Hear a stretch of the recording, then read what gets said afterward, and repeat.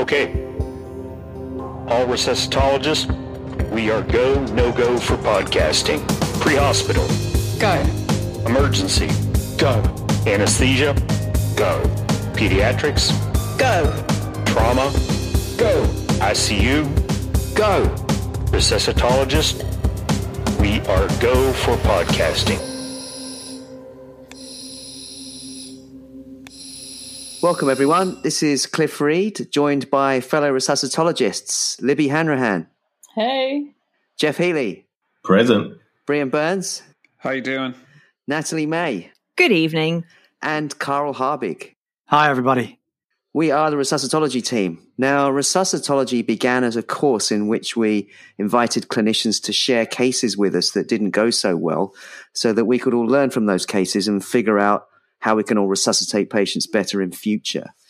And after more than 2 years and dozens of cases, we know that the factors that go wrong that can involve ourselves, our teams, and our environments and our patients can happen in any environment, from pre-hospital through the ED to theatres and the ICU, involving adults and children, and in medical conditions as well as trauma. Now, some of the most frequently submitted scenario types that people send us have involved bleeding patients and also airway issues, lots of pediatric patients, and of course, communication and human factors, as well as poor systems. Of all of those, today in this first resuscitology podcast, we're going to discuss bleeding. We'll use a trauma case to get started, but remember, these principles can be applied to, say, an alcoholic with bleeding esophageal varices, or a kid with haemophilia who's got epistaxis. So let's think about this case, and we'll start from the pre-hospital area. There's been a motor vehicle collision. There's an adult female who is our patient. She's a front seat passenger involved in a head-on collision. The driver is deceased, and this patient appears to be trapped with multiple injuries. She's at least got injuries to the chest and the abdomen, probably the pelvis, and we think maybe from the legs as well, in that there's some blood pooling in the footwell in the vehicle. Now, she's pale and drowsy and in pain whenever the paramedics on scene try to move her, and the crew hasn't been able to get a blood pressure. And when we arrive, there are discussions about whether to get the roof off, maybe do a dash roll. But to your eyes, when you first see her, she seems to be more trapped clinically than physically. And in other words, she's trapped by injury rather than trapped by confinement or compression, which is the local language of extrication here in New South Wales, Australia. So, Libby, let's start with you. This is your field. As a critical care paramedic, what sort of things are you thinking when you approach a patient like this? And how do you prioritize when you have limited resources on scene? Yeah, it's funny how you say, how would you approach a patient like this? I think that my mind's already been ticking over before arriving at this patient. Even if I've only got minimal information, if I had someone who was deceased in the same vehicle, that would be, enough alone without even hearing anything about the actual patient to say, all right, you need to have a high index of suspicion that there's something serious going on here. If you did have all the information that you've just presented, then I would be wanting to be well and truly ahead of this patient in terms of, we know that this patient's critical, and if we let the patient get in front of us, we're possibly never, ever, ever going to catch up to that patient, and we're going to be chasing our tails for the rest of the job. So what does that actually mean? That means that I'm going to think about, all right, this is a severe trauma, potentially bleeding. I'm going to be thinking about where can I get extra blood if I need. I'm going to be thinking about what hospital I'm going to be travelling to, and I'm going to be having these discussions before I actually get there. I'm also going to be having a pretty candid discussion with the doctor that I'm working alongside to really just highlight what we think our priorities are. And, you're not going to be able to hit the nail on the head every single time with what your priorities are. But I think in gross terms with a patient like this, I think we need to just be really, really sure, or make it really obvious within the team. And then when we arrive and what we've been told is confirmed, that you just go, all right, this patient, actually what they need is hospital. And every single thing that we're doing between now and hospital is buying time to make sure that we get them to hospital alive. This is a critically ill patient. She's drowsy, she's pale, she has multiple injuries, and we have to just presume the worst. We have to presume that she's going to continue heading downhill, and I'm going to want to make sure that I'm activating that additional blood. And we have, a blood network where we refer back to our tasking agencies, and I'd want to do that really, really early to make the best possible chance of that actually arriving to us for us to be able to give it to the patient. When we get there, I think we need to actually get eyes on, see whether the information we had and the initial plan that we had still fits. The bits that still fit, we confirm with the whole team. The bits that need to be adjusted, we confirm with the whole team. We need to actually also engage with other agencies on scene here, because if this patient isn't actually truly trapped by either compression or confinement, then we need to get this person out. Every single minute that we're spending allowing for the extrication process to drag on longer than it needs means that this patient is further away, and it's going to be longer for them to actually get to where they need to be. So it's funny, like I haven't even spoken about one intervention yet, but this is where my head is. It's racing with all these logistical decisions, because I know that my endpoint in terms of what role I play in the initial pre-hospital phase is actually about making sure that I keep that as short as possible, because there really is no additional time that I can afford for me to not get this right and not to actually streamline it as best as possible. So I suppose in terms of interventions on this patient, getting them out quickly, but obviously safely. I'm going to want to be getting IV access. This is our lifeline. And if I can't get IV access, I'm going to probably have a pretty low threshold for then gaining intraosseous access. So I'll be going straight for blood in this patient. They're pale, they're drowsy, significant trauma, and we're probably going to be chasing our tails. So there's no point messing around with crystalloids, et cetera, when we know that we've actually got what we need. Having said that, we also need to make sure that we complement that with stopping the bleed so that we don't just waste these very precious products. So part of that is the big injuries, the big obvious injuries. I think they get addressed. But, something like a lac on a calf, that can trickle, 60, 70, 80, 200 mils during a transport, and this patient doesn't have that extra 200 mils. So these are all the things that we're trying to look at. What we can really take away from that is, even though you're part of a team that's going to deliver multiple advanced interventions on scene, the paramedic in that critical care paramedic is well aware that delays on scene with unnecessary interventions are going to be detrimental. And I love the way you worded that we can't let the patient get in front of us, otherwise we'll never catch up. And the whole time you're thinking ahead, you're setting the mission trajectory, and you're going to be controlling the other resources on scene, controlling the patient, and to some extent controlling the critical care physician you're working with to keep moving things forward. And that is the essence of what differentiates an expert paramedic or an expert in pre-hospital care from a less experienced practitioner. The evidence shows, as well as the clinical stuff, more importantly, it's that scene management and control of the mission trajectory. You mentioned IV access even before airway being your lifeline, and people will go along thinking resuscitation is all about ABC or CABC and trauma. But in your experience, you can't really make anything happen, can you, till you've got access to the circulation? You can't secure the airway unless you can anesthetize, and therefore you need IV access. So how do you manage that difficulty when you've got a shut down patient who's still in the vehicle? What are your options there for gaining access to the circulation? Yeah, and it's funny, like the IV access thing, absolutely. In a patient like this, it literally is a lifeline. And you know that for every minute that goes by, they become more and more shut down, and the likelihood of you being able to gain that IV access is sort of trickling away as their blood volume and their perfusion and everything trickles away. So that's why you want to try and get in early, because we probably prefer our IV access over our IO access. However, for me, I have a couple of rules. It's a tourniquet on each arm. I'm not even going to look at legs in a patient like this. We want something that's not, going to be having to travel through the pelvic region, which is probably all busted up in this patient. Tourniquet on each arm, one go on each arm. If that fails, we're straight on to IO. And I think for me, I just have these rules so that when I come to making that decision, it's not deliberating as to whether I'm pulling the trigger too soon on the IO. It's just that, no, I know that I can have a go for two IV accesses. That should take me no longer than a minute or two, and then I'm moving on to the IO.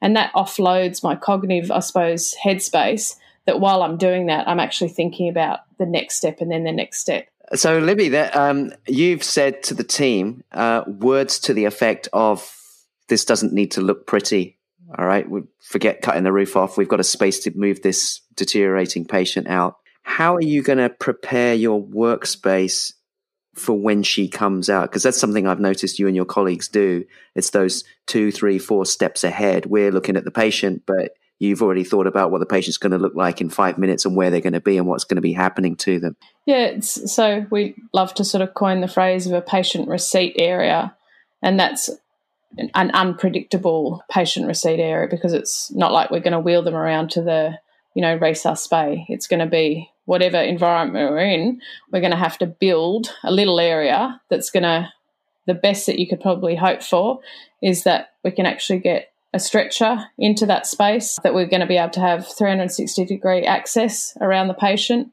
If we can choose whether to be in the shade or the sun, I'd choose the shade every day of the week, but sometimes we can't choreograph that. And then I actually need to think about, all right, how am I physically going to move the patient from where they are to where that patient receipt area is? And often we use, simple tools such as a spine board, where we're just using that as a platform. But when I deliver that patient onto the bed, you think, okay, well, we're presuming that this patient's got pelvic injury, so I want my bed to be preloaded with a pelvic binder so that we're not having to do unnecessary additional rolls to then get the pelvic binder onto the patient. So these are the sorts of things, to the point where a patient receipt area, I would even delay getting the patient out by 30 seconds to have that patient receipt area ready to go, because I know that at the back end of the patient coming out, I've probably saved us 6 minutes by not having to move them a second time or roll them a second time. But again, it's the same theme throughout. It's just trying to be 1, 2, and on a really good job, 6 or 7 steps ahead of the patient, so that when they do what you're predicting they'll do, it's not a shock, and you can step up to the plate and you go, yeah, we're ready for that.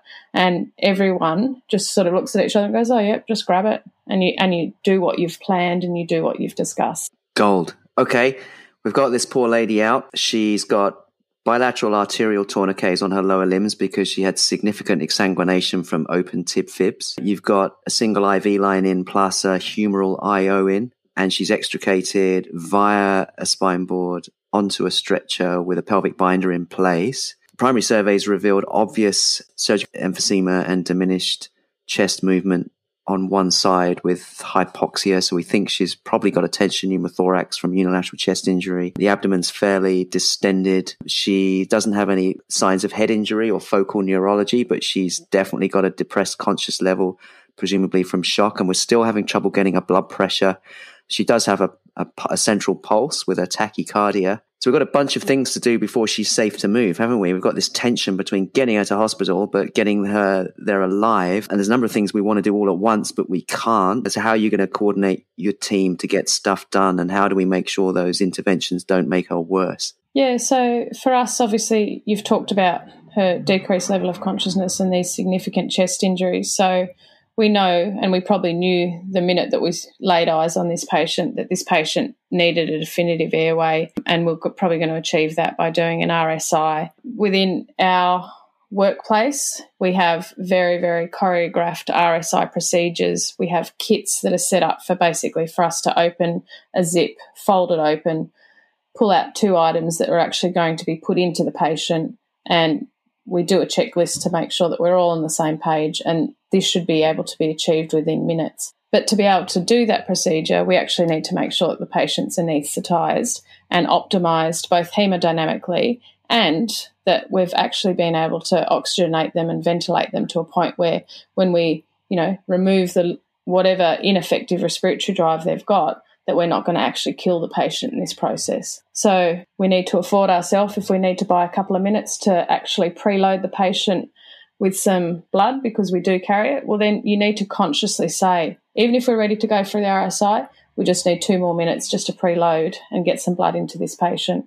It's funny, if you think this patient's tensioning, I think it's a really fine line between, I think the patient would have to be absolutely completely obtunded and unconscious for you to actually decompress that definitively with a finger thoracostomy. So I think that we would probably do a temporising measure of a needle thoracostomy just to buy us, that little bit of hopefully potential improved respiratory effort and lung function on that side, so that we can actually then move toward the RSI more safely. And then you can actually formalise both of the finger thoracostomies afterward. If the patient actually does become completely obtunded and unconscious and you're losing output, well, then you may need to actually decompress the chest at that point. Nice. So I love that, spending time to hemodynamically optimize before anaesthetizing the patient. You hear so many stories about, the patient was too sick for an anesthetic, but sometimes any patient can be anaesthetized, no matter how sick they are. It's how you do it that avoids killing them. Jeff, you are an anaesthetist as well as a trauma director and retrievalist. What are your thoughts on this? I just want to try and highlight the incredible humble nature of Libby in the fact that she's talking about doing all these sorts of things and identifying the process of doing them. But she's also a master of getting other people that are skilled to do that, do their skills and supervise them doing it so it's safe, while all other simultaneous actions are being done. Kit dump being done, supervising the extrication, getting the area sorted out, having the onward logistics of transport, talking to the air crew, working out our destination. Libby's doing all this all at the same time, and I've seen her do it. It's amazing. And utilising the crews on scene that are experts at doing certain skills keeps them involved. It's the hearts and minds of the crews that are on there, so that the HEMS crew's not coming in and just taking over and swiftly taking the patient away from them, but using their skills to get simultaneous action happening is remarkable. And that's the thing that I think makes a massive difference pre-hospitally, that we have a massive amount to learn sometimes in hospital, is that process of adequate role delegation, simultaneous action with a forward trajectory that's always moving forward to what happens next in this patient's care. I think that's a remarkable thing that I think we probably gloss over far too much. And Libby's far too humble to be able to, say that deliberately. But I think it's important that we highlight that. In regards to the whole pre-hospital anaesthetic thing, these are patients that are hemodynamically compromised, that we're taking over their airway, we're giving significant physiologically deranging drugs. And that process that Libby talked about of trying to correct that physiology or fixing the physiological milieu before you disturb it with the other stuff is a key thing that I don't think really gets highlighted in pre-hospital RSIs too much. We need to make sure we know where we're at and what we're going to do if we overcook it and what we're going to do next. And it's a key thing, I think, that we've started focusing on more in the last decade with pre-hospital anaesthesia. Right, Libs, we've secured the airway. You've popped a tube in. You've got good end tidal. The doc's done a left-sided thoracostomy with improvement in SATs, and we have a blood pressure now. We're getting the patient packaged. Everything's splintered. We've got some direct pressure on open wounds. We've got everything we can. I'm interested in both on scene and en route. What's your kind of transfusion strategy? Because it's not just all about red cells, is it? What are the options available to you to just optimize that hemostasis? So for us within our service, we have red cells and we have plasma, and then we have obviously crystalloids. So that's what we have on us. But hopefully with this patient, as I said, activating other blood to be brought to the scene, so that we can start actually looking at other products, so that we're not, overloading these patients with just red blood cells, which is often the case. And then they hit the emergency department. They start from the beginning again, and they start with red cells again, as opposed to moving to different products so that we're getting the balance right. So we would be giving our red cell, a couple of bags of red cells, a couple of bags of our plasma. I would be popping some TXA in with that. And depending on where we are, if we're near, big hospitals, we're going to be getting massive transfusion protocols delivered to us on a helipad, on the way to hospital, or driven to scene, in the back of a police car. If we're further afield, then we'll accept whatever the sort of outlying regional blood banks are willing to give us, and we'll try and sort of balance out which order we're giving these blood products to our patient. Having said that, this patient's going to a major trauma hospital. The major trauma hospital is going to be able to hopefully green light us directly to theatres. They're going to be able to meet us on the pad with more blood products, and they're going to be able to actually have blood products waiting in the operating theatre. Having said that, the only way that happens is through early notification and by us making exceptionally clear that we think that it's imperative that this happens with no delay through an emergency department, and we can just whiz straight into the operating theatres. And I think that, sometimes that happens really well, and at other times the system isn't quite there. But it's pretty damn exciting when it does happen. And Jeff and I have been a part of a job where he was actually working within the hospital, and I delivered to him a horribly, horribly unwell patient, secondary to bleeding. And Jeff, I can't remember how many products that patient ended up having, but quite a remarkable for me. I think that's a career job. The fact that patient got to hospital alive at all, and then the care that they received with absolutely no delay, is a career job for me.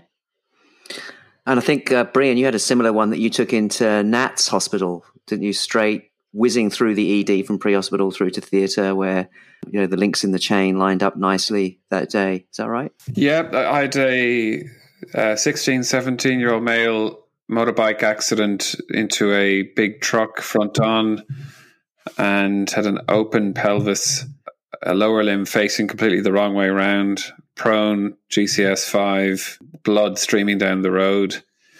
And we did some very quick actions in terms of reduction of the lower limb fracture, pelvic binder, more vascular access, started some blood, and my paramedic was ready for the RSI, or arrival to ready for RSI was about 4 to 5 minutes, because of that simultaneous action that Jeff was talking about. There was a clear trajectory for this patient, but also momentum required to keep moving forward and getting him anesthetized safely. So this patient had 2 units of red cells prior to his RSI. His initial blood pressure was 50 to 60 systolic, came up to about 90 to 100. Uneventful RSI. SATs went from 80 to 100, and then we had to road him down to the helicopter. His open pelvis wound was still bleeding, so we packed that with hemostatic gauze. And then in flight was a transient responder. At that point, we'd only had 3 red cells, didn't have time to activate a pre-hospital MTP, and called ahead to the hospital where Nat works and activated our Code Crimson procedure, which allowed him go not alone direct into CT to IR, but also facilitated an MTP. And more importantly, it facilitates senior decision makers and proceduralists to be there at the time. And that's exactly what occurred. So he had a rapid CT, which didn't show any head injury or any other major chest injury or intra-abdominal injury. He did a renal injury, but it wasn't killing him. And we went direct into IR. And we cut a little window in his pelvic binder, and he had his iliacs embolized. It was fascinating to watch, as soon as the embolization was done, how his blood pressure just bounced and responded. Yeah, this fellow made a recovery. He had obviously a long road to recovery. He had a lower GI injury from his open pelvic fracture, but completely recovered. So it's nice to see those examples where there's a patient that would have died on scene if it weren't for the pre-hospital interventions, but then the work's just beginning and they need urgent hospital interventions, and to be able to see those links in the chain join up to get those things happening with senior decision makings and minimizing unnecessary stops in ED, radiology, and so on. That's a good day when all that lines up, and we've all been lucky enough to see that. And just finally on the pre-hospital thing, Libby, as part of your hemostasis, you guys give calcium with your TXA and blood and plasma, don't you, as well? Yeah, that's right. For us, obviously, that doesn't really probably come into play in terms of what we see, but obviously further down the line when more products are being given, we know that we're putting the patient in good stead for there to be no complications when they're starting to get, more and more products transfused. And you're quite liberal with the warming blankets in the bleeding patients, I've noticed as well. Yeah, so absolutely. We need to expose the patient to look at them and see what's going on, but we need to consciously make sure that we minimise the exposure so that we're not allowing the patient to become hypothermic, which is just going to make every single issue for this patient far worse. So warming blankets, we actually try and warm the blood if time permits, and I think the only instance where we wouldn't do that is if the patient was actually arrested. So, yeah, we're pretty... I suppose, pedantic about trying to keep the patient warm. We'll be suffering in the back of a warm cabin in the aircraft on a hot summer's day to make sure that the patient's, not getting cooled while we're melting. But we're not actually there for us. We're there for the patient. And paramedics never sweat, so that's okay. Oh, no. So I'm keen that the listeners take away something from that, even if they're not involved at all in pre-hospital care, because there are going to be plenty of people out there who are not in fancy level 1 trauma centers or in smaller units, maybe rural units, district hospitals, who can appreciate that you can do a very tidy job with a safe anesthetic, with hemostatic resuscitation prior to that, with balanced products, keeping the patient warm, not forgetting the TXA, not forgetting the calcium, those little things. It's those marginal gains that Brian talks about, which can be achieved if you pay attention to your systems and processes and training through simulation and education. If you guys can do it pre-hospital, it can be done in any hospital when the right will is there. You would have heard Libby talking about a patient receipt area and getting the place prepared for the patient to come out on with a presumed trajectory of resuscitation, which includes intubation. It is crucial in these patients to maximize their physiology as best you can before you give a very dose-adjusted anesthetic. And likely, there may be people out there who have not necessarily thought about that and how to do that. And I think it's just a point worth reiterating and very important to get that product. And if you don't have it, get some fluid into them before you anaesthetize them. And if you're anaesthetizing them, use a low dose of anesthetic and a high dose of muscle relaxant. I think that just hearing both Brian and Jeff and Libby talk about the cases that they've been involved in just made me really reflect on what it is that makes those cases memorable. And that brings me back to the benefits of all of our critical care colleagues spending some time in the pre-hospital environment. And I don't say that lightly because I know that not everybody's going to do it as a career move, but I think there's something really powerful in being able to understand the communications and that implicit understanding of what's been done in the pre-hospital environment. I think before I worked in pre-hospital, I was maybe guilty of judging and second guessing my colleagues. And now that doesn't happen so much. If they tell me something is the way that it is, then I expect that. But it's also given me an appreciation of pre-hospital processes, that what's possible, what's reasonable, what's appropriate. And I think that just all the things that Libby has said have really kind of keyed into that. Why these cases went well was that people appreciated all that hard work that's done in the pre-hospital environment, and they're not trying to reinvent the wheel for that particular patient and go over everything again, but they're taking that as read. And I just wanted to make a brief call out for everyone to consider spending some time having some pre-hospital experience. Totally. So, Carl, you're the lucky winner of today's Emergency Physician in Charge badge, and Libby has flown her patient to you. So she did think about activating Code Crimson, which in our service means going straight from pre-hospital through to the operating room. But she's had a responder to hemostatic resuscitation. Patient's now got a blood pressure of a perhaps falsely reassuring 105 systolic. And so she's going to bring the patient to the emergency department for more diagnostics. So your patient arrives, intubated, good end tidal, an open thoracostomy with a bit of blood oozing out, but not much, pelvic binder on, blood pressure 105 systolic, heart rate 120, some splinted, dressed lower limb wounds. You've got the luxury of a trauma team that you're in charge of and all the facilities you want of a level 1 trauma center to start with. What's going through your mind as this patient gets wheeled through the door and the not very sweaty paramedics do the handover? The first thing that's going through my head is that these are unusual patients, the patients that are extremely unwell coming into the trauma centre. Even in systems with relatively high volumes, most trauma patients are not bleeding to death, don't need immediate surgical intervention. So that small subgroup of patients that do really do test the systems. And the ED resuscitation priorities for this patient are going to depend on what pre-hospital care they've received, and it sounds like they've had a very advanced level care, the patient's hemodynamics and the response to therapy, but most of all, whether you think there's ongoing non-compressible hemorrhage. So for me, that's the key deciding feature as to whether this patient should spend any significant time in the emergency department being resuscitated, or they should be rapidly moved through to either diagnostic imaging for an urgent CT or through to operating theatre or interventional radiology. And the time in ED has to be well spent. And I think that's the wonderful crossover from pre-hospital training or pre-hospital experience, that you understand that there is a triage of procedures that needs to occur whenever you're managing these very sick patients, that you do the minimum that you need, the most effective, meaningful interventions, and then you move the patient on. So the time spent in emergency department could be zero in certain settings. This patient sounds like they've improved, and so we might have some time to get some more imaging as a priority. So the other thing I think that's really worth reflecting on is that the moments before the patient arrives are absolutely golden to their resuscitation in the emergency department.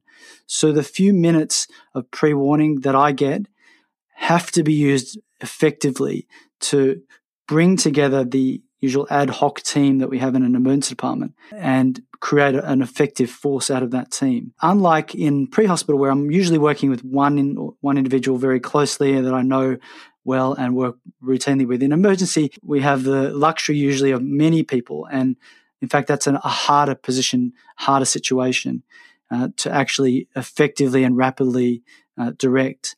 So I think the job of the ED trauma director and trauma team leader in bleeding patients is actually a very challenging one. I find it highly bandwidth utilizing. But Carl, you don't have to worry too much because, as you know, trauma is a surgical disease. And in some parts of the world, the surgeons will come down and tell you how to run the trauma. So is it a surgical disease? Well, look, I think it's become more and more a medical condition in that most patients, certainly in the setting of New South Wales, Australia, where we have predominance of blunt trauma and very low rates of patients requiring urgent procedures, most patients actually do just require meticulous critical care.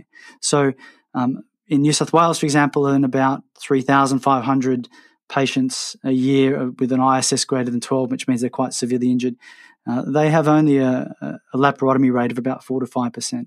So that's kind of reflects how unusual the acutely bleeding patient with non-compressible hemorrhage is. The thing that I loved about Libby was just thinking at all times about the patient's onward journey, what they needed in the hospital. And that's that idea of seamless care from pre-hospital into hospital rather than everything having to restart on arrival in emergency. And so where systems are in place that allow that seamless care, I think patients get much better looked after than if there's this sort of stuttery or serial re-examinations. And the key thing for this patient is if I think they're bleeding, I really do need the surgeons. So every interaction I have with the surgeons before today makes a big difference for the time when I really do need them. Even though it's a rare thing, occasionally we really need them. This patient, if they're non-compressible bleeding, they need a surgeon and I need to make that happen. And as I say, every interaction I've had with the surgeons in the intervening period, in the previous resuscitations, makes a big difference on how that goes. So I really focus on that. Well, Libby handed you a patient that she said had a blood pressure of 105, but your nurses have just measured the blood pressure and it's actually 95 now. So maybe this is a transient responder. How are you going to decide where this patient's going, what to do with the tools at your disposal in the ED? Yeah, look, I think this is one big issue that we sometimes do get wrong and that needs to be done better. It's recognizing the bleeding patient. I think there's a tendency to falsely get reassurance from single numbers on a non-invasive blood pressure whilst not taking into account the full picture of the patient. And there are a number of different ways we can assess patients for bleeding. We can assess blood that we think has been spilled by handover or by sites of bleeding. We can investigate directly point of care ultrasound bleeding into the chest or abdomen. We have other means of assessing patients, perfusion, skin color, temperature, particularly where we don't get good SATS traces. I'm very suspicious of severe hemorrhage that's been compensated for, or blood pressures that's not recording, and then a random number in the middle of it. End-tidal CO2 has been used, and even perfusion indexes on sort of SATS probes. All together with the patient in front of us, I think, become a global assessment. And if the patient, I think, if we have time to go to CT, in most advanced trauma systems, CT can be done rapidly. It's usually co-located or very close to, and if the trauma team goes with the patient, we can get some answers to some things very quickly. If, on the other hand, I think the patient is more peri-arrest or non-responsive, then going directly to theatre if we think there's free bleeding in the abdomen or chest. The patient in front of you decides that. The unnecessary delays in emergency, though, need to be absolutely looked after. And I find the keys to achieving short times in the emergency department are really setting the agenda from the moment that you're with your trauma team, that giving them a realistic time frame. So maybe 5 to 10 minutes, we need this patient out of here, having done only what we need to do, keeping the procedures to the things they need, not the nice to haves or the dressing or the icing on the cake. We want to have the patient only get what they need and then move forward to the operating theatre or interventional radiology. That does take quite a lot of leadership. On the other hand, when I'm working in an emergency department, I'm often leading teams of registrars or trainees. I'm very careful that these sorts of cases are not the ones that are ideal for the first junior registrar to be learning how to team lead on. These cases require the full gamut of human factors and often the senior leadership to achieve good care. Controversial. How are they going to learn? What happens at night? Yeah, look, I think that's a good question. There are ways of bringing responsibility on slowly with gradation and care, but not throwing junior staff into these sorts of sick patient scenarios early on. And I think you need to know what person you're teaching before you let them have this patient's care in their hands. Fantastic. Okay, so your team has popped in an intercostal catheter through the thoracostomy incision, a little bit of blood draining, but not much.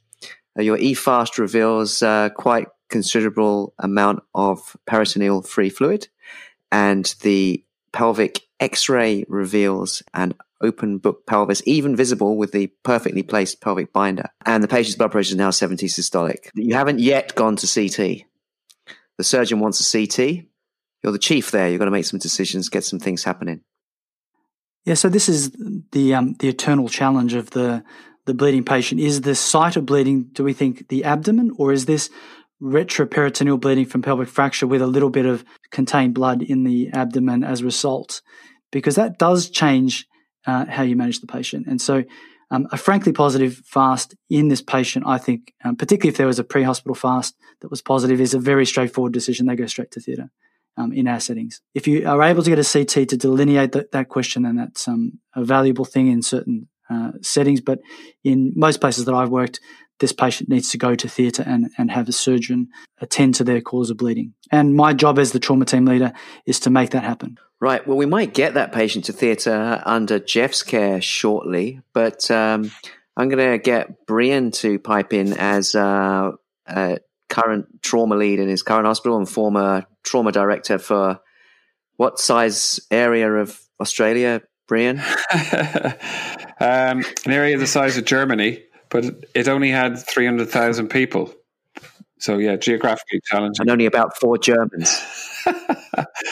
Can I just comment on a couple of things? One is the blood pressure and the pulse rate. So we did a review of over 1,000 pre-hospital blood transfusions by aeromedical teams, and we found that the odds ratio of death, if you had a single systolic at the scene of less than 100, were 14. So odds ratio of 14 if you had a single systolic of less than 100. And there are still trauma centres that use the 90 millimeters of mercury cutoff for severe trauma. And this has been borne out in UK TARN data as well. And often that single blood pressure that we had at the scene and now they've been adequately or transiently resuscitated is ignored.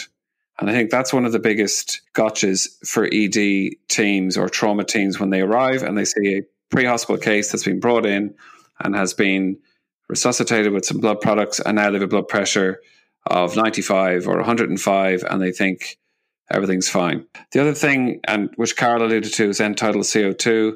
I think in the extremely shocked case where you've got poor SATS trace related to perfusion, the blood pressure cuff is not working because of its algorithm. In a mechanically ventilated patient at a set rate, end-tidal CO2 is so important, because you do see improvement in end-tidal CO2 when you transfuse a patient. When you give them a bolus of blood product, it comes up.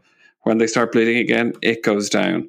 So I think it's probably the most underappreciated marker of perfusion and shock in an intubated trauma patient. Nicely put. And of course, there are a couple of studies, I think, including US data, showing that mortality, if you have a graph of mortality versus systolic blood pressure on scene, the inflection point where it sharply increases mortality in one study was below 105 in adults and another 110.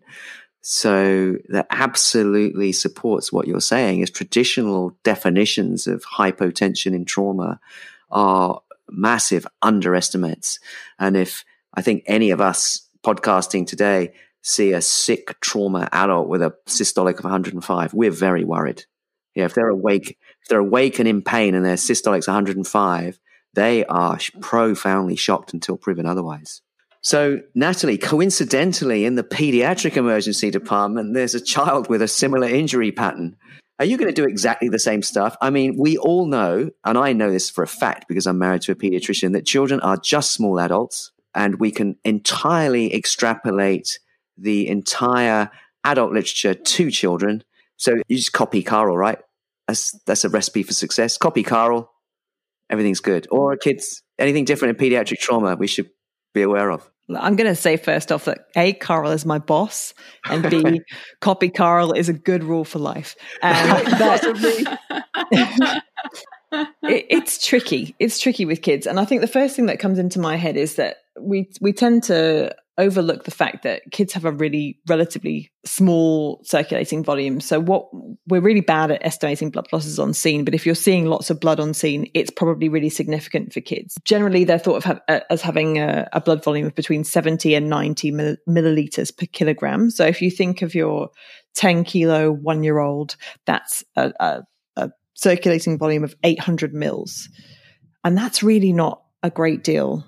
So those significant blood losses on scene can be really significant for kids. And then add into the fact that they've got this perfect physiology that just works exactly as it was designed to do, not like all the adults we know who have messed it up with various vices of life.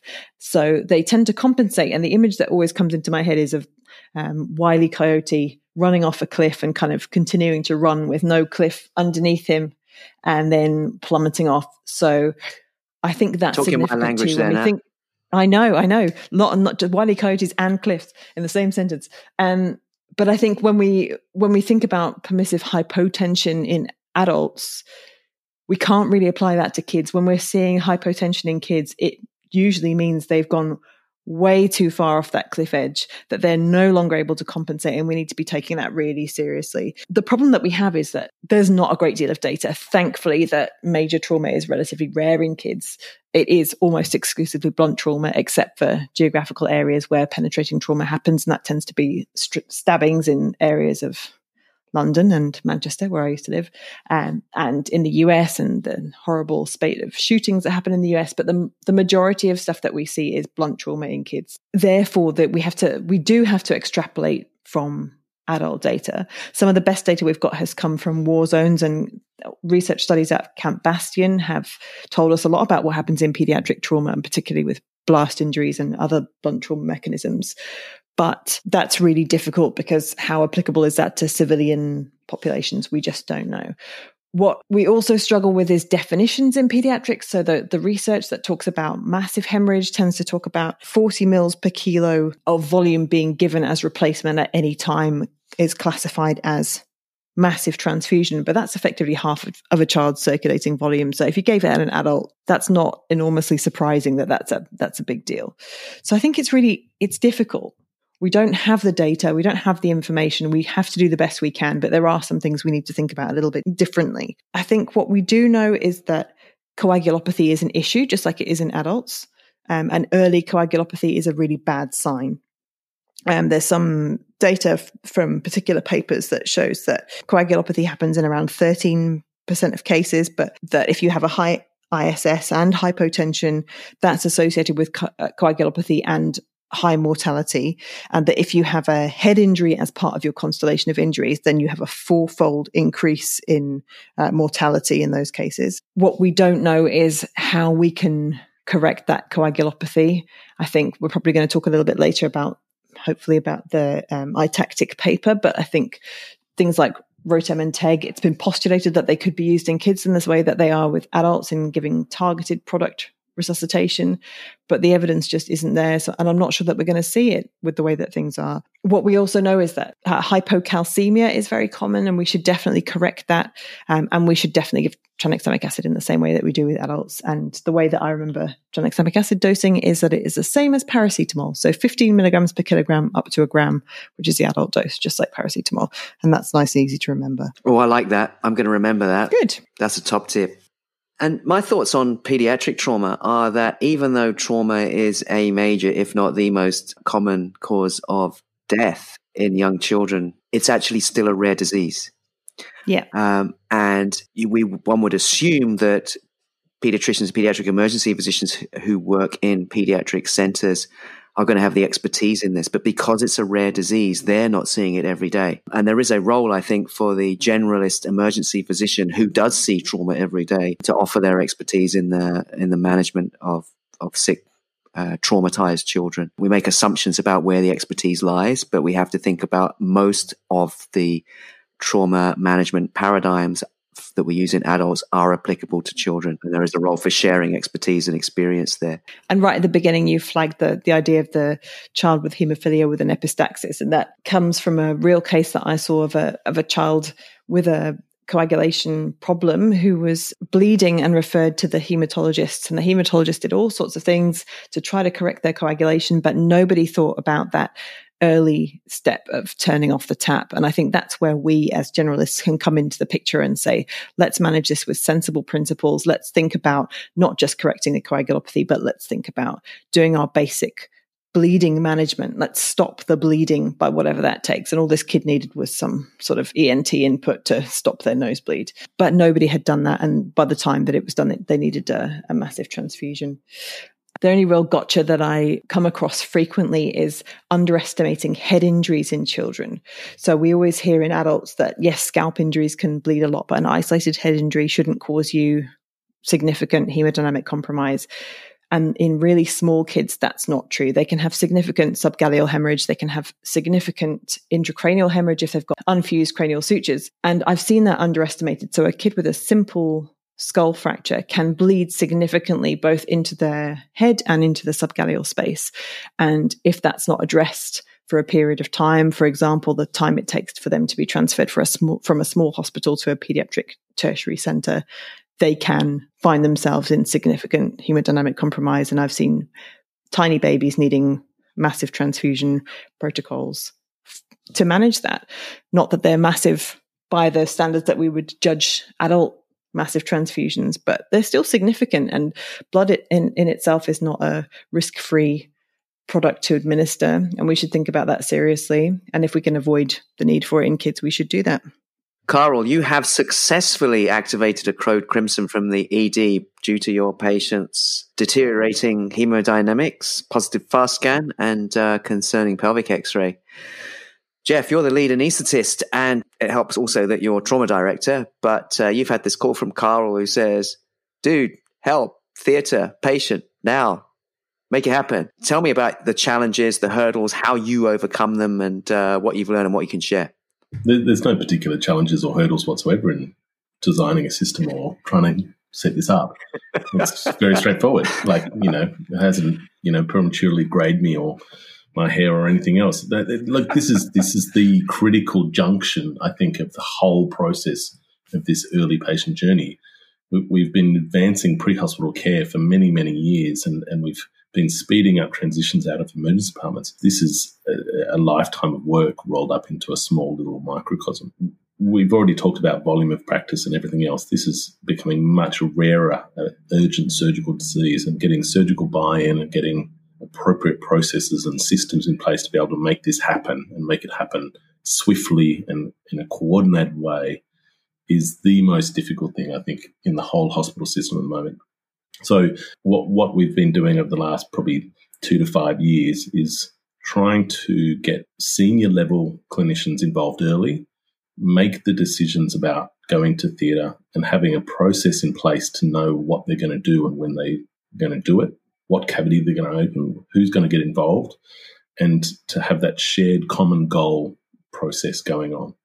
And Libby's referred to a case that she was involved with that she brought to a hospital I work in, and this has been a evolutioning process, and it's incredibly complex. But the main points that I think are worthwhile going over and talking about in this podcast is you need to have a definitive team leader, and that team leader needs to have accountability, and they need to be involved in the patient's care.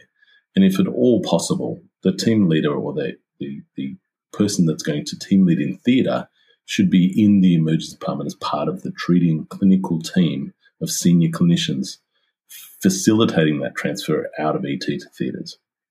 It is so much harder when you arrive 15, 25, 35, 45 minutes into this patient's care in the hospital. If you were there early and you are part of that decision-making process, it's much easier. The second thing is you need to rally the troops and provide irrefutable evidence to the team about what you want to do, where you want to go, and how you're going to get things done.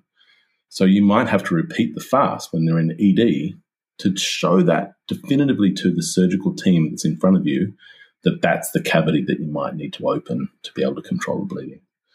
And highlighting the meaningful interventions of the patient as they arrive to the emergency department to then facilitate them getting to the theatre is, I think, time well spent. Jeff, I need to ask a question here because the picture in my mind is beautiful. Have you, as an anaesthetist, been in the emergency department and repeated the fast scan to show the surgeons that they need to do surgery?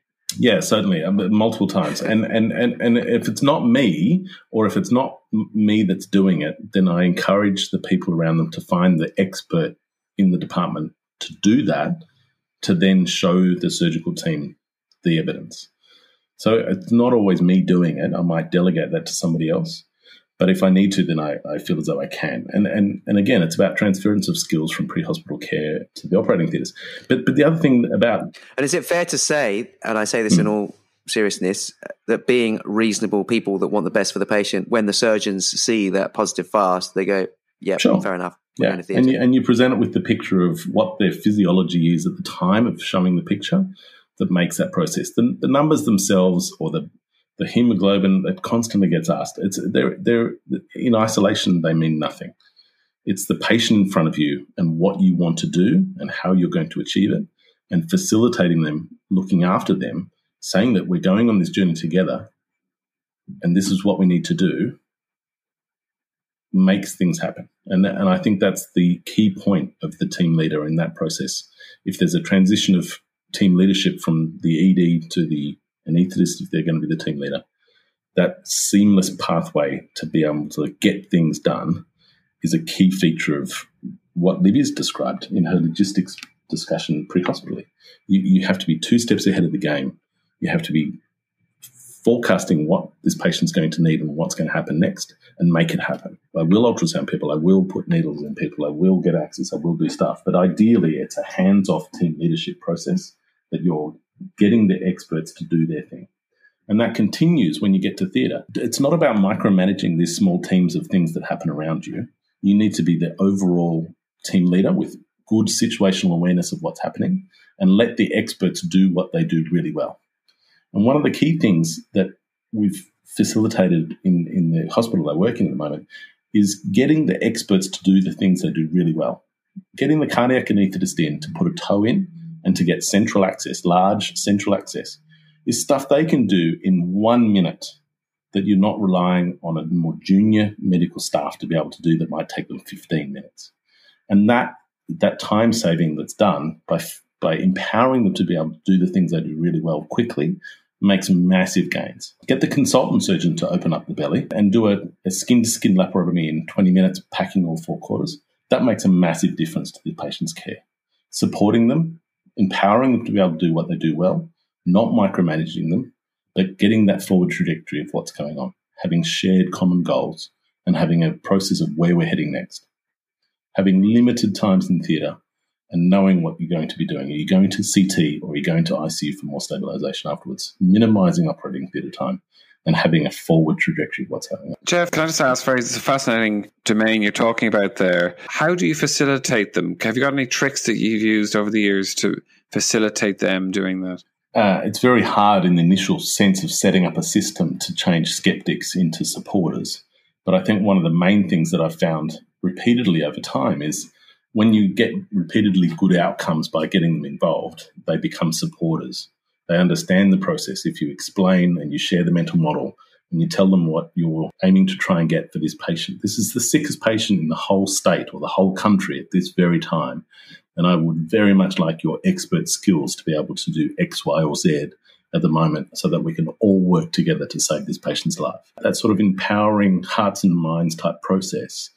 It sounds incredibly soft and it sounds stuff that's not going to come out of my mouth, but that's the stuff I say. And that's the stuff that I think makes a massive difference.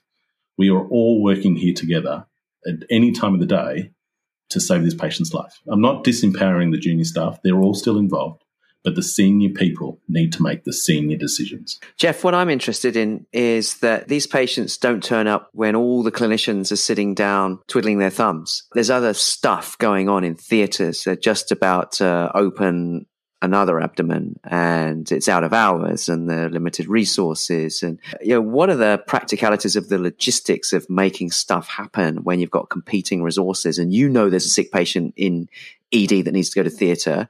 But there are several other services that have got, in their minds, equally or more important priorities that require that theatre time, that anaesthesia time, and so on. What do you do about that? I think having a system in place or planning for that system is the first thing. Identifying these patients, having a name, having a process. The Code Crimson process, which we've talked about previously, is an empowering process to say, this is the sickest patient at the moment. This is our priority of what we need to get done. They're going to go to the standard theatre or a hybrid theatre each time. They're going to have the same process each time to be able to save their life. Everyone's going to get involved. All of the consultants are going to be called. They're not going to interrogate the call. If they're called for a Code Crimson, they start coming in. They don't ask what the story is or do I really need to come in. There's been in-principle agreement with all of the senior staff involved in these processes that they come in and they arrive. When they arrive in a staccato fashion, they need to be briefed. They need to be directed as to what their value-adding process is going to be. And they need to get in and get on the tools immediately so that they can do what they do best. And that process is facilitated by the trauma team leader or the team leader in theatres. And that person needs to be able to do that succinctly and positively to be able to get involvement and sort of ownership of that individual that then turns up. And that's an incredibly complex thing to do when there's lots of moving parts. We often have 25 to 35 people in theatre during a Code Crimson at the moment, and they are big leviathans to be able to control. And so by having a presence, by controlling your assertive communication skills, but also having vulnerability to allow the team to be able to highlight things that you might be missing, having regular pause points to be able to make sure that you're getting surgical progress of what's happening with the surgical progress of the patient's care, and also keeping a track of where we're at physiology-wise. You want to know how many units of products this patient's been having and where we're heading and how much longer we're going to be here and what the next step's going to be. Is there going to be another cavity opened? Are we going to be doing endovascular treatment? And what are we doing next? All while not micromanaging the expert teams that you've assembled doing their job. In addition to that, there's a couple of key traps that I've identified in the last couple of years. The first thing is, if you delay getting your definitive cross-match for these patients, it can significantly hamper blood banks' ability to be able to accurately cross-match these patients. If they've already had 2 units of O-negative blood and some extended life plasma of A or AB grouping blood, and then they've had another 8 to 10 units of O-negative blood or O-positive blood, then that might make this mosaic cross-match process even more complex for blood bank. It might delay getting more product. And we've certainly emptied out our hospital blood banks, giving 60, 80, 120 units of blood products. The second thing is regular and repeated serial ROTEMs. And we've been starting to do this. That really changes the nature of how we're doing targeted coagulopathy management in theatres. It's not just giving every pack that arrives from the massive transfusion protocols these days. We're actively dictating to blood bank the products that we want with the point of care testing. And I think that's a massive change to how we're doing this. But one of the big things I want to try and avoid is cyclical hyper-resuscitation. That is where you give tons of products, their physiology changes dramatically, and then when you have less supply of products, then it goes straight back to their set point of very low blood pressure and tachycardia. And I think that that's potentially worse sometimes than just trying to keep a steady ship going towards surgical definitive control of bleeding before you get to the organ perfusion stage of the damage control resuscitation. And I'm lucky enough to work in the same emergency department as Brian, who's taught me a lot about ROTEM, and that's now standard in our department in a bleeding patient early on. But I have to say, I don't feel like I have a fantastic grip of all the recent evidence on what blood products and when, TXA, cryo, fibrinogen concentrate, all this stuff. There's so many papers coming out every few months. How do we keep on top of it? Brian, can you do us all a solid favor and bring us all up to speed on what we need to know as resuscitationists in terms of blood products and adjunctive treatments in hemorrhage, and what and when and why, without too many confidence intervals and p-values, please? Gosh, how long have you got? That'll take some time. No, but I suppose if you look at the history of blood product resuscitation, we began way back giving whole blood. So back in World War II, they were giving whole blood. Then they forgot about that in the Vietnam War and started giving crystalloid. And then when post-Vietnam War, when they decided to give blood products again, they split it into component therapy. And we've been kind of stuck in component therapy since. Having said that, there is now a recent move over the last, say, 4 or 5 years to look at low titer O-positive whole blood. And that is certainly something that is coming around the corner, because it would make more sense to resuscitate the patient with whole blood rather than components and all the issues associated with trying to store, freeze, thaw, warm components. So I think that's an area that's increasing all the time. Interestingly, there is some concern of alloimmunization with O-positive whole blood, but it's actually not borne out in real life in terms of the numbers of rhesus negative women with severe trauma who end up in an issue is not significant. So it's not felt to be an issue, a problem. One of the other interesting areas is platelets. And you'll all be kind of pretty aware that in the hospital, there never seems to be any platelets around. And it's hard to get platelets. But also the platelets that we have in the hospital available to us are actually kept at 22 degrees. And they're on this kind of thing that jiggles them around and keeps them at 22 degrees. Now, interestingly, platelets that are kept at 22 degrees are not as effective as cold stored platelets. So you can actually get platelets stored at 4 degrees, which seem to be more effective at actually plugging the hole. They don't last as long in vivo, but they plug the hole faster. So I think there's certainly going to be some move towards cold stored platelets, which are stored at 4 degrees, which potentially has pre-hospital application, which would be relevant to us. Another, I think, bigger area that's coming is fibrinogen concentrate and plasma. Now, as you know, we won't go through the trials, but there seems to be some improvement in outcome in giving people plasma. We have extended life plasma ourselves. Other countries have freeze-dried plasma or lyophilized plasma. And we're not quite sure why patients do better or survive with plasma. And it's likely it's got something to do with the endothelium and protecting the endothelial barrier and decreasing leaking in these organs and essentially multi-organ failure. So patients with severe hemorrhagic shock develop leaky endotheliums, multi-organ failure, and die.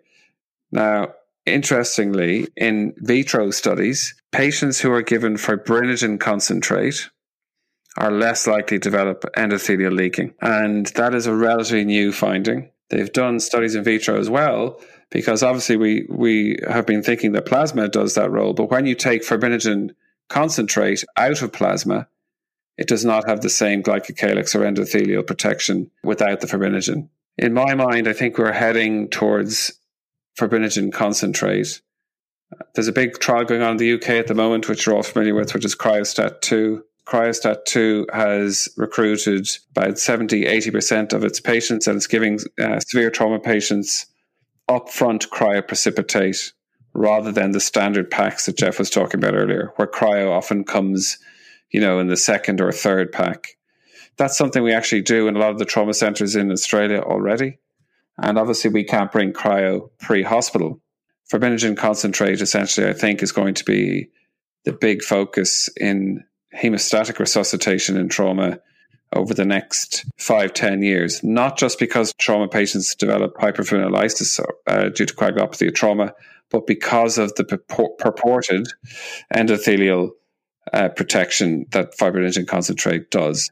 So based on that, it seems like we're heading towards viscoelastic testing to try and help us decide what to give to which patients without the setting of having whole blood available. So while ITACTIC didn't show any major difference in outcome, it didn't look at those drilled down areas that we're interested in, which is the patients who need acute surgical or acute IR management. And they're the ones we've been talking about this evening. Fantastic. So it's not just about replacing what's bled out. It's about protecting that endothelium and glycocalyx and preventing the subsequent multi-organ failure and endotheliopathy.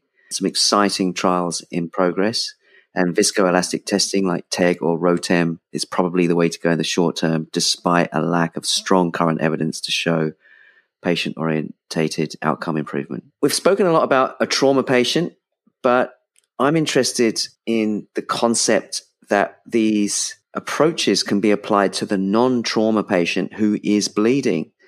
Now, Brian and I currently spend a lot of time in an ED that is not a trauma center, but just seems to see an inordinate amount of patients who are trying to bleed to death, whether it's an elderly patient on anticoagulants with a massive scalp injury or a variceal bleeder.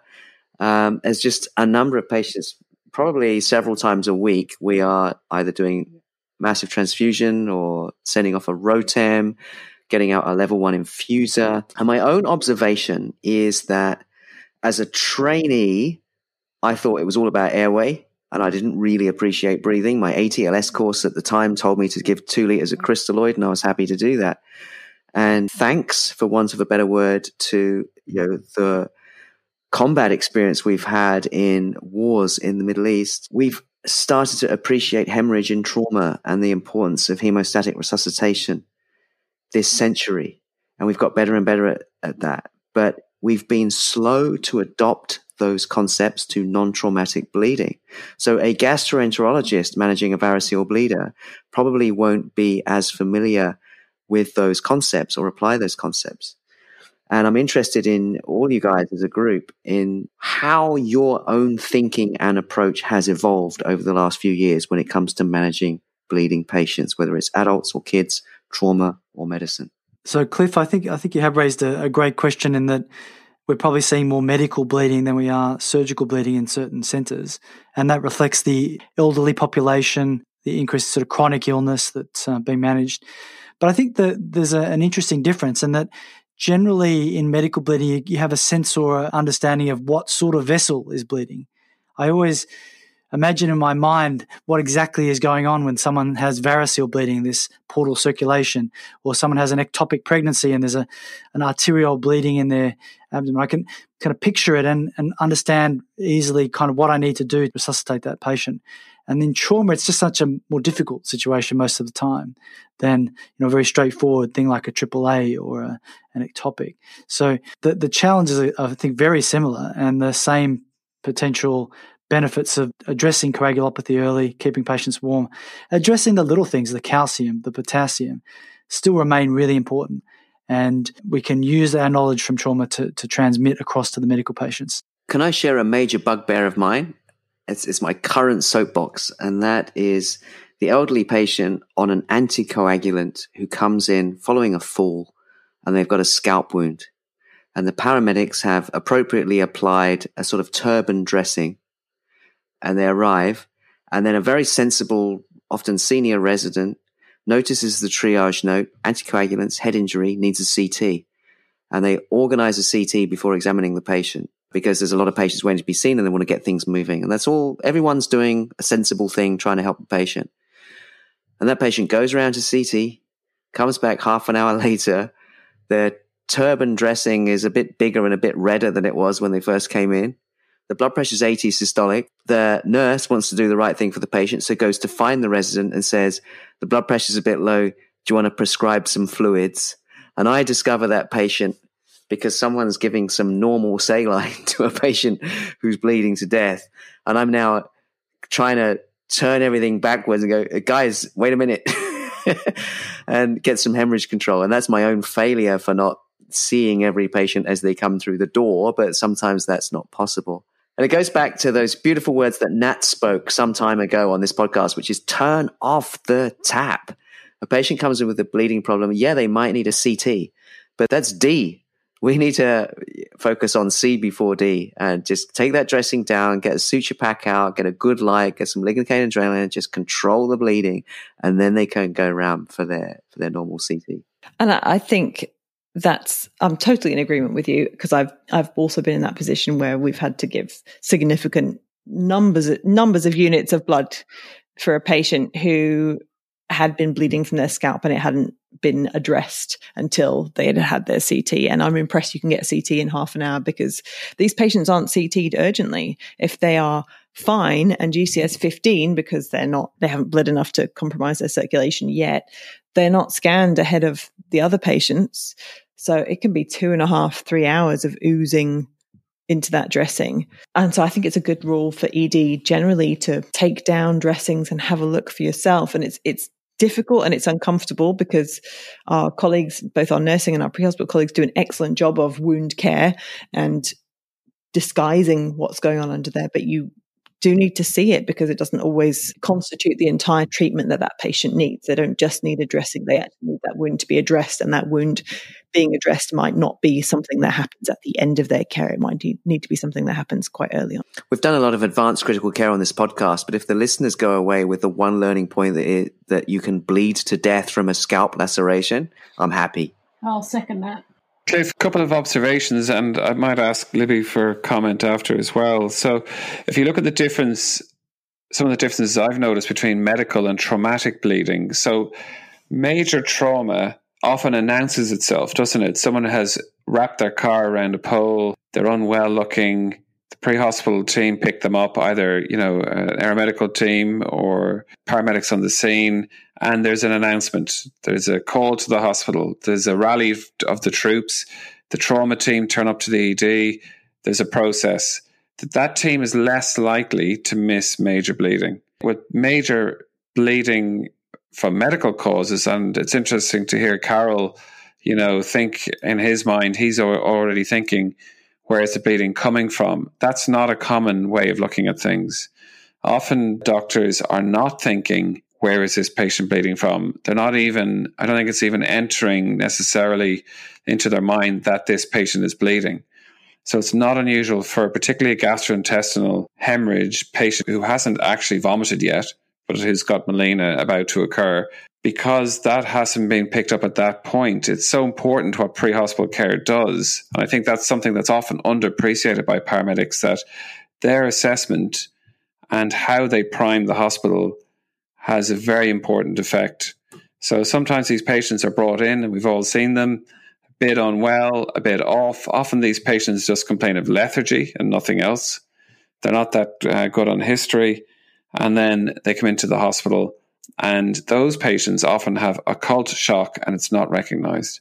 It is fairly unusual major trauma to have occult shock or to have shock from bleeding not recognized. Now, one of the interesting things we can do with patients who are not trauma patients, obviously we can't stand trauma patients up to look at their physiology, but with these GI patients in particular, we can stand them up and we can look at a postural tachycardia and see how they respond. Or, as I've done before, along the lines of Jeff's analogy with the positive fast scan, I have stood there in front of gastroenterologists and stood the guy up who had a blood pressure of 120 and said, sir, would you mind standing up for a minute?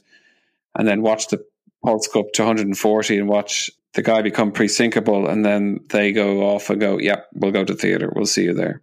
So there's certain other ways and nuances, I think, that are different in terms of medical and traumatic bleeding that don't make medical bleeding that easy. I'm old enough to recall the original reasons why, as emergency physicians, we learnt to do ultrasound on patients in the emergency department. And it was for AAAs and ectopic pregnancies, the two diagnoses that we continually to fail to convince surgeons to take people to theatre for.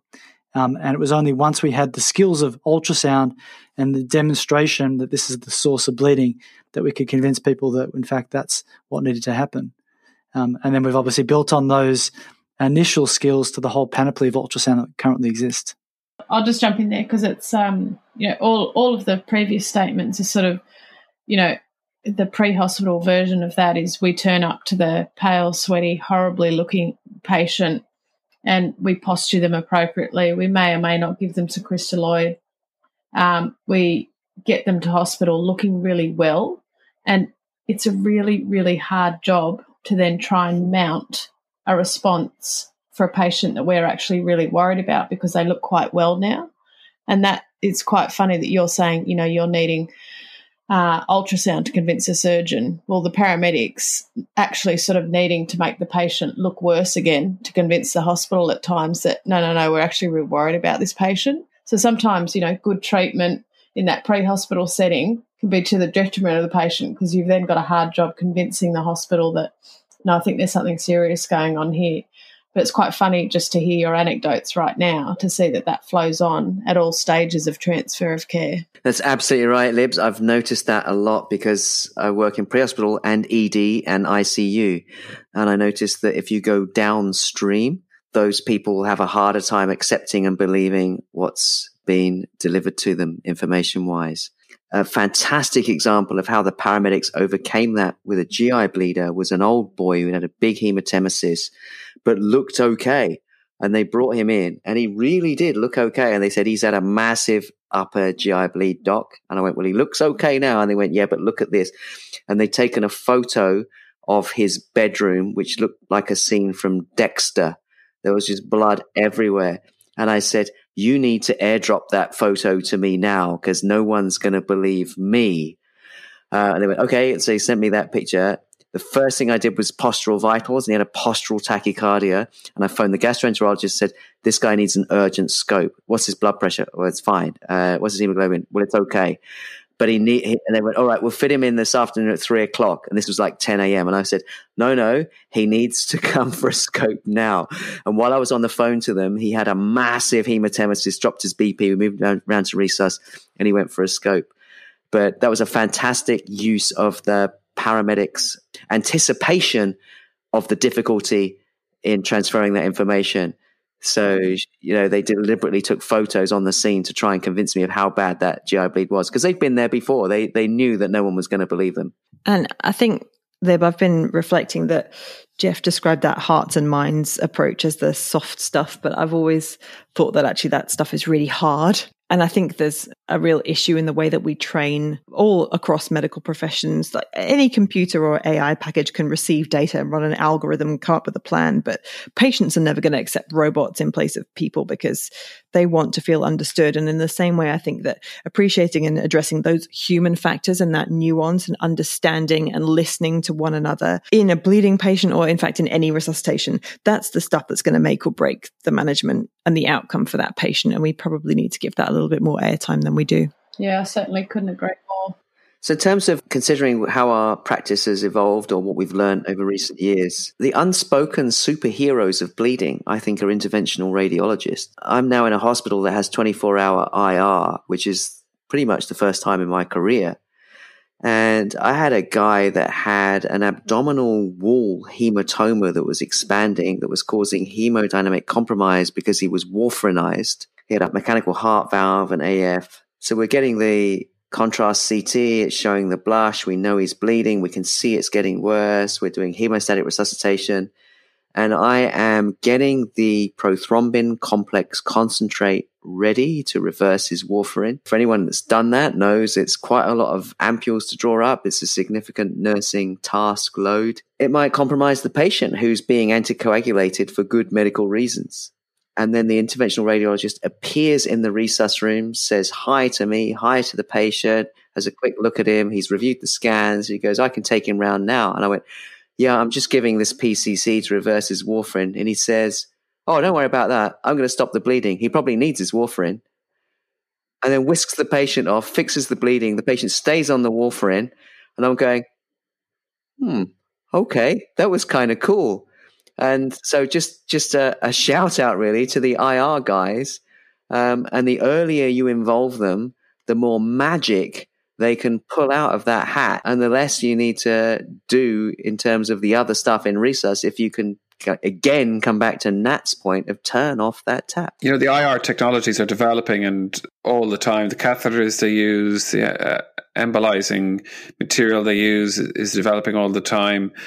They are involved in clot retrieval. They are at the pointy end of definitive care in a lot of these cases, which includes medical bleeding and trauma bleeding. Essentially, you could argue that for major hemorrhage or for major trauma and co-crimson, the interventional radiologist should be called in as part of the first wave or as part of that senior group that Jeff was referring to earlier. Even if you don't have a hybrid suite, and even if you are going to the operating theatre, it may be worth having that interventional radiologist in the hospital in position, and where feasible, get the patient through the scanner on the way to theatre and see what they can have to offer. I was blown away when the guy actually turned up to the resus room and examined the patient, like a radiologist outside the radiology department. I thought the light was going to kind of burn his skin and it would start to sizzle.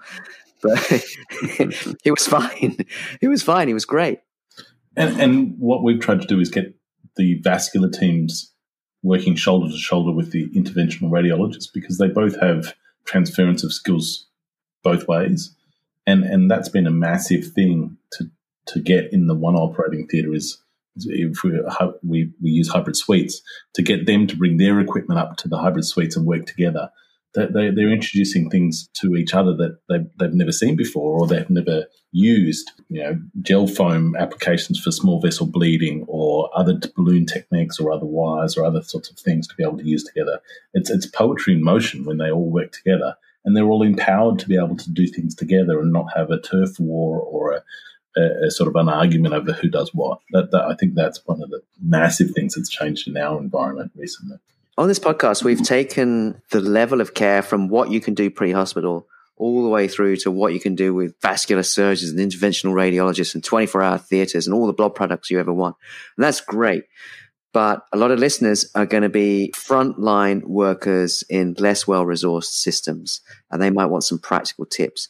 So let's just wind it back a little bit to something simple that we can do at the bedside. All right, we've mentioned turn off the tap. That's principle one.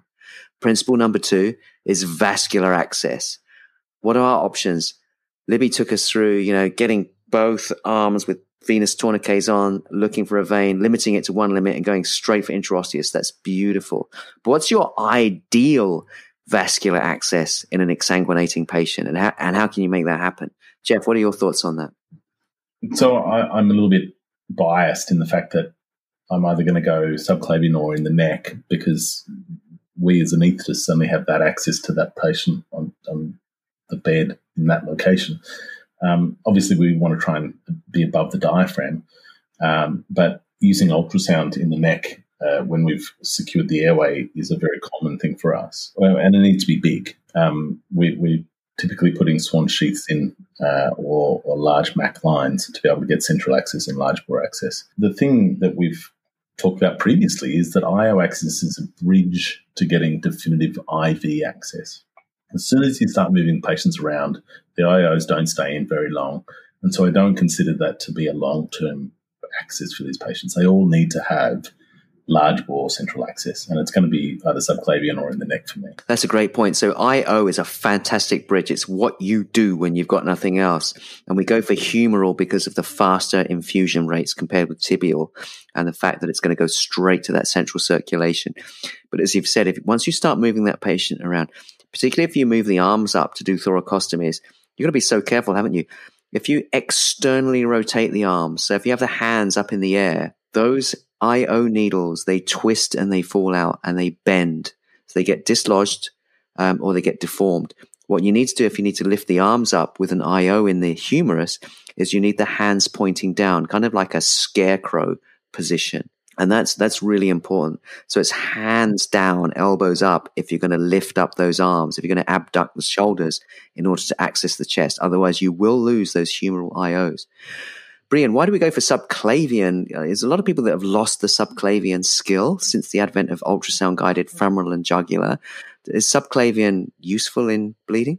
You and I were involved in a resuscitation recently where the patient needed large bore access, an exsanguinating medical patient. I was up at the top end of the bed assisting with the airway and went, sure, put the ultrasound probe on the neck to put a MAC line in the jugular, and there was no jugular. There wasn't even a slit of a jugular, even in expiration. So certainly my experience with the extremely shocked patients is gaining jugular access is extremely difficult.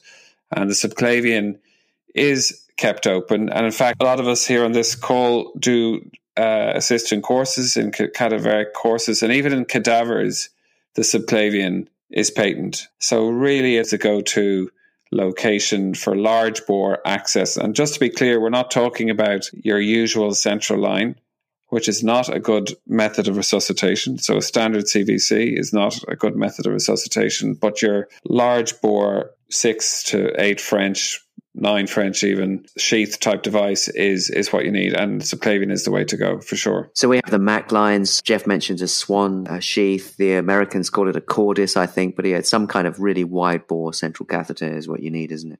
And we've been using them more and more pre-hospital. And that's not because we kind of need them for our own use, but it's actually for the next step, the massive transfusion in the hospital. Fantastic. So in terms of concepts, coming back, we've turned off the tap. We've now got our good vascular access. We're going to do our hemostatic resuscitation, which ideally will be ROTEM or TEG guided, but we're going to give some TXA if it's trauma or postpartum hemorrhage, and we're going to give balanced blood products rather than crystalloids.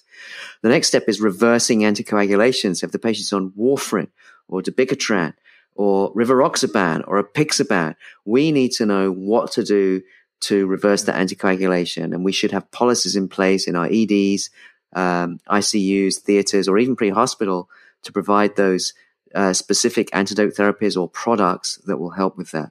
And finally, we need to think about optimizing blood clotting. So we don't want the patient cold. We rewarm them to normothermia. We top up their ionized calcium. And if we don't have the ability to do that on a blood gas analyzer, we will give calcium gluconate or calcium chloride with our blood products. We just need to optimize clot formation and minimize clot disruption by avoiding any unnecessary handling in trauma. We don't log roll if we don't need to log roll. And Libby spoke about this beautifully earlier, having the pelvic binder in place when you're moving the patient from the vehicle they're being extricated from to the stretcher. We want to do as few moves as possible because movement is bad for clot formation. So those are our general principles. And then turning off the tap might require some specific measures in severe bleeding.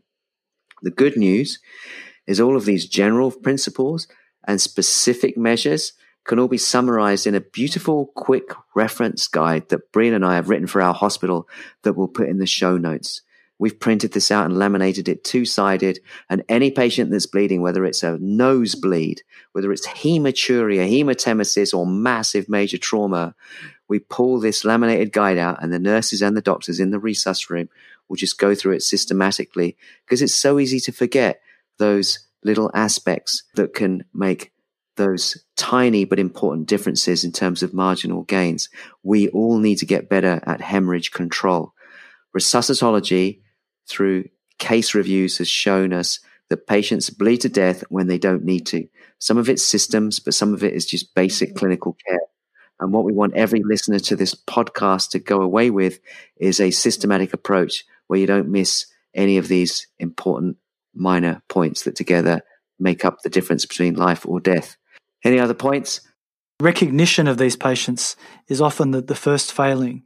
So looking beyond simple blood pressure or pulse rate to the whole patient. Can I just offer, as Libby said right at the beginning, think ahead, know when you're not winning, and get help early, whatever that means for you, whether that means calling another specialty, whether it means calling another hospital, whether it means getting more blood available. Just be proactive. And something that came up in Libby's pre-hospital summary, Carl's ED summary, and Jeff's theatre summary was the leadership needs to contain the update on what's going on and the priorities or plan for the next 5 or 10 minutes. So if you're running these cases, tell your team, this is what I think's going on, and then tell them, this is what we need to do, this is who's doing it, and this is the time limit in which it needs to be done. So there's that periodic sharing of the mental model, the update and the priorities, that is the key to progressing a resuscitation, whether it's in or out of the hospital, whether it's medical or trauma, whether it's adult or peds. If you can take away that concept, your leadership and your setting of the mission trajectory will be much better, and your patients and your teams will benefit. Lastly, for me, Cliff, just to comment on, which is when you have a patient who is bleeding to death, it is sometimes slightly bewildering to you that you're unable to convince the specialty or the proceduralist who can turn off that tap that the tap is open. And you need to look at strategies and rehearse those strategies as to how you're going to demonstrate that. Jeff mentioned the demonstration of the ultrasound, or as you mentioned, Cliff, showing the ultrasound in a hypovolemic shock patient, show the empty heart, and you have to put it together in a very specific, non-judgmental, objective package that really leaves that person in no doubt that this patient is bleeding. Because remember, those other specialties want to do the right thing. It's just they don't quite believe you. Nicely put. So the take-home points, resuscitologists out there, are any patient that's bleeding, treat them all the same. Think about, how do I turn off this tap, and how do I optimize blood replacement and blood clotting in the meantime? It doesn't matter where you are or what's wrong with the patient. Just think about hemorrhage control as a single entity that can kill that patient, and it's your job to manage that. We'll put a whole bunch of resources in the show notes. Thank you so much for listening. We will see you next time. It's goodbye from Cliff. Goodbye from Lib. Goodbye from Carol. And it's good night from me. And it's goodbye from him. And goodbye from Nat.